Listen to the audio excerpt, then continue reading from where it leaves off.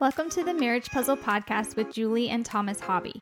We are marriage coaches who help couples with pain points about money, intimacy, and communication go from being overwhelmed to being secure in their marriage. If this is your first time listening to us, thanks for checking out our podcast. And don't forget to subscribe and leave us a rating and a review. Let's dive into this episode. We're so excited to announce that our fourth child, baby Jordan, is finally home from the hospital. He was in the NICU for 146 days, which is a really long time, but we're happy that he is home and healthy and still growing strong. And so we're celebrating that today. Yeah, for those of you trying to do the math really quickly, 146 days is almost 5 months.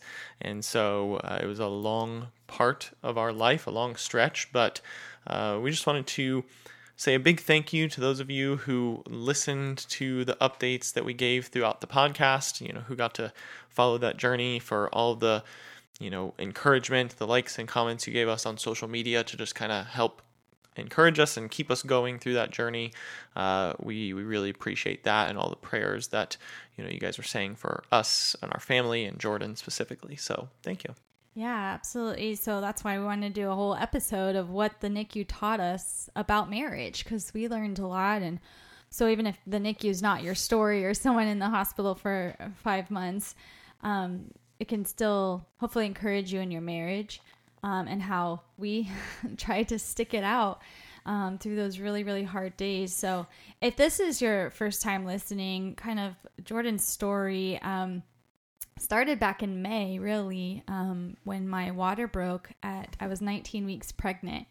And if you're unfamiliar with a baby in your belly, you have amniotic fluid that they kind of learn to breathe. They practice their lung development and things like that.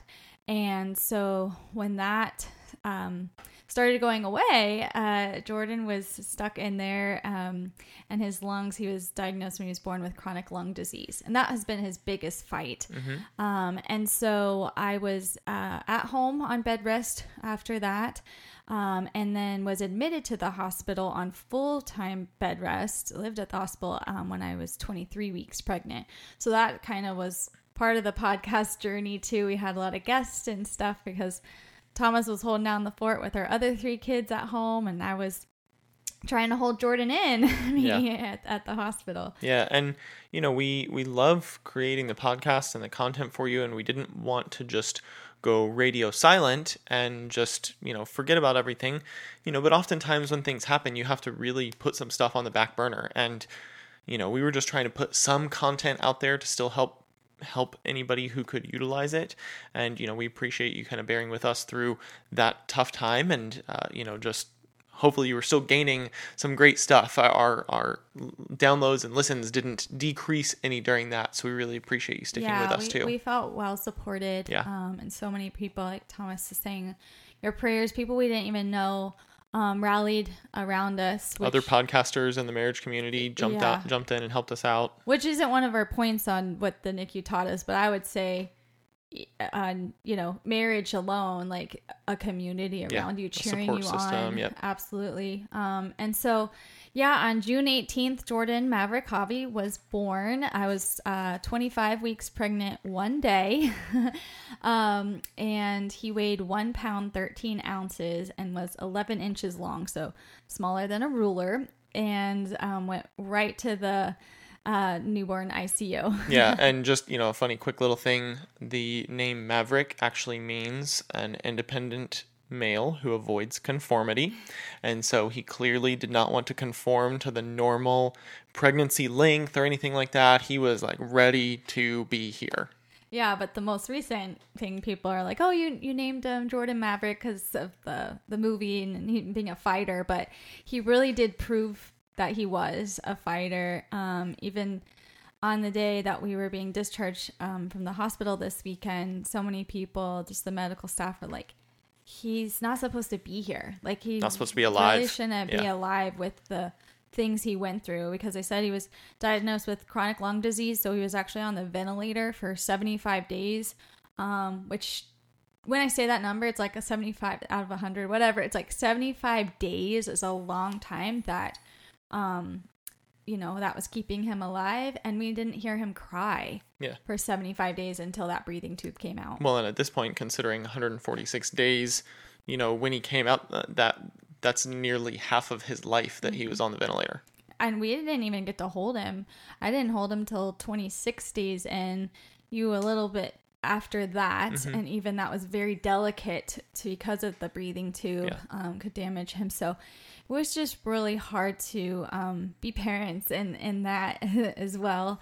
But we went every day to visit him, and he even had a couple surgeries while there. He had a heart surgery to close a PDA, a hole in his heart. Some chest tubes. Chest tubes to help with the lungs, the fluid in his lungs. He had up to 3 of those, and those are removed now.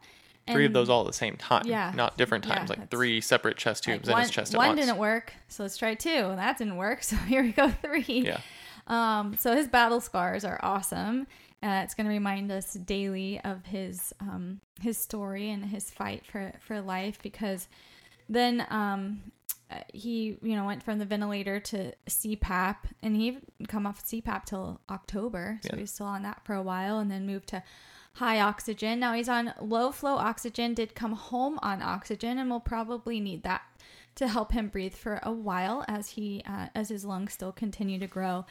And then once he got on that low flow oxygen, we did try to bottle feed and even breastfeed, and he was doing great for a little while, and then had a swallow study, which was kind of interesting, where you give a baby a bottle under an x-ray and you can see on the video where it's going. Is it going to his stomach? And it showed him aspirating, which means it was getting in his airways, which could be deadly. So we had to stop oral feeds immediately. Yeah, and like for us as adults, when you take a drink of your water and it goes down the wrong pipe and then you cough to get it out, he didn't have that reaction to cough because he was still struggling learning to breathe at the same time. He would just keep drinking because he knew that's what he was supposed to do, but he didn't even have the reaction to stop drinking, and so it was getting into his lungs, so they had to stop that for his safety. Yeah, so he's fed now. He had a surgery to have a G tube placement, which is a feeding tube. It goes directly to his stomach. And we had another surgery. Yeah, another surgery. And they also, in that procedure, kind of reshaped and repositioned his stomach as well to help with reflux. Yep. So poor little guy had so much to overcome, but he did. And now he's home, and even with oxygen and G tube and a monitor, he's we joked that he's not wireless baby yet, but we're happy to have learned all the medical things that we do now to take care of him. And so he graduated from the NICU just on November 11th. Was born June 18th, came home November 11th, from 1 pound 13 ounces to now 9 pounds 9 ounces and 20 inches long. So he did grow, and we appreciate your continued prayers now as he finishes his journey at home to grow and heal. But it's not the life or death that we went through many times, the ups and downs of the NICU. And that's just our really fast story of almost 5 months. But we just wanted to relay that to you. As you can imagine, our marriage could have really been strained during that. And I was gonna say, it was challenging, even on bed rest, us being apart. And so we just also took this weekend to look back and say, what were 3 tips that we could say, like, that got us through, where we're still in this together and stronger because of the hard times, as hard as they were. And so, we have 3 quick tips here, hopefully that everyone can learn from as well. Yeah, now that you've listened to our, son's whole entire story so far, we're going to give you some quick tips and get you on your way. First one, we actually did a full episode on this first one way back when, but it really kind of just rang true during this again. Number 1 is just support your spouse. I mean, in tough times like this, like Julie said, there were times when she was on bed rest at the hospital, and I couldn't take her place for that. I couldn't do anything for her there because I had to be at home taking care of the kids, and she couldn't take my place on that because she needed me to do that. And we just really had to support each other. And so, support your spouse, give grace in the tough moments, because there are some really tough moments that happen. I mean, we're specifically talking about the NICU here for us, but take out NICU and fill in your blank of your hard that, you have gone through or are going through, and give grace in the tough moments when they happen. I mean, that's the only big thing that's really going to help you get to the other side of it, is giving that grace that you need. Yeah, I was going to say, kind of let them be what they need to be, processing emotions, that hug, instead of trying to fix things. That's how you can show grace. And then encourage them frequently. Those Very are just frequently. all ways you can support your spouse through things. The second one is keep regular date nights a priority. We've talked about a frequency of even like weekly date nights, even if that's at home, monthly, maybe going out, even quarterly, getting away, and annually doing a long vacation. That's kind of what our rhythm, our goal is. And then you throw this in there, and it could have easily 5 months later been like, when was our last date night? And we did. I mean, our date nights definitely changed. We haven't had a very, maybe what you would call romantic dinner, dressy date night, whatever, or even fun activity, but we still were intentional to keep that weekly date night where we would get a sitter and we'd go to the hospital to see Jordan together. A lot of the times, though, we did one home with the kids and one at the hospital, and we would just like drive back and forth and take shifts. But we did keep a weekly rhythm of both of us going and have dinner or sit at his bedside, and we wouldn't talk about work or anything. We were intentional. There we go. About pouring into her marriage. And I think, like I said, it wasn't as glamorous as maybe we would have liked, but we kept it on the calendar. Yeah. We actually did have one romantic date during that time frame for our anniversary. Oh, yeah. We celebrated 16 years of marriage during this. And so we had... how could I forget? That felt so long ago because I was It kind of blended in. I give you grace on that one. I give you grace in the tough moments. Thank you. But you're right. We did have very nice that then ended at the hospital right. to see Jordan. We still had to get that in.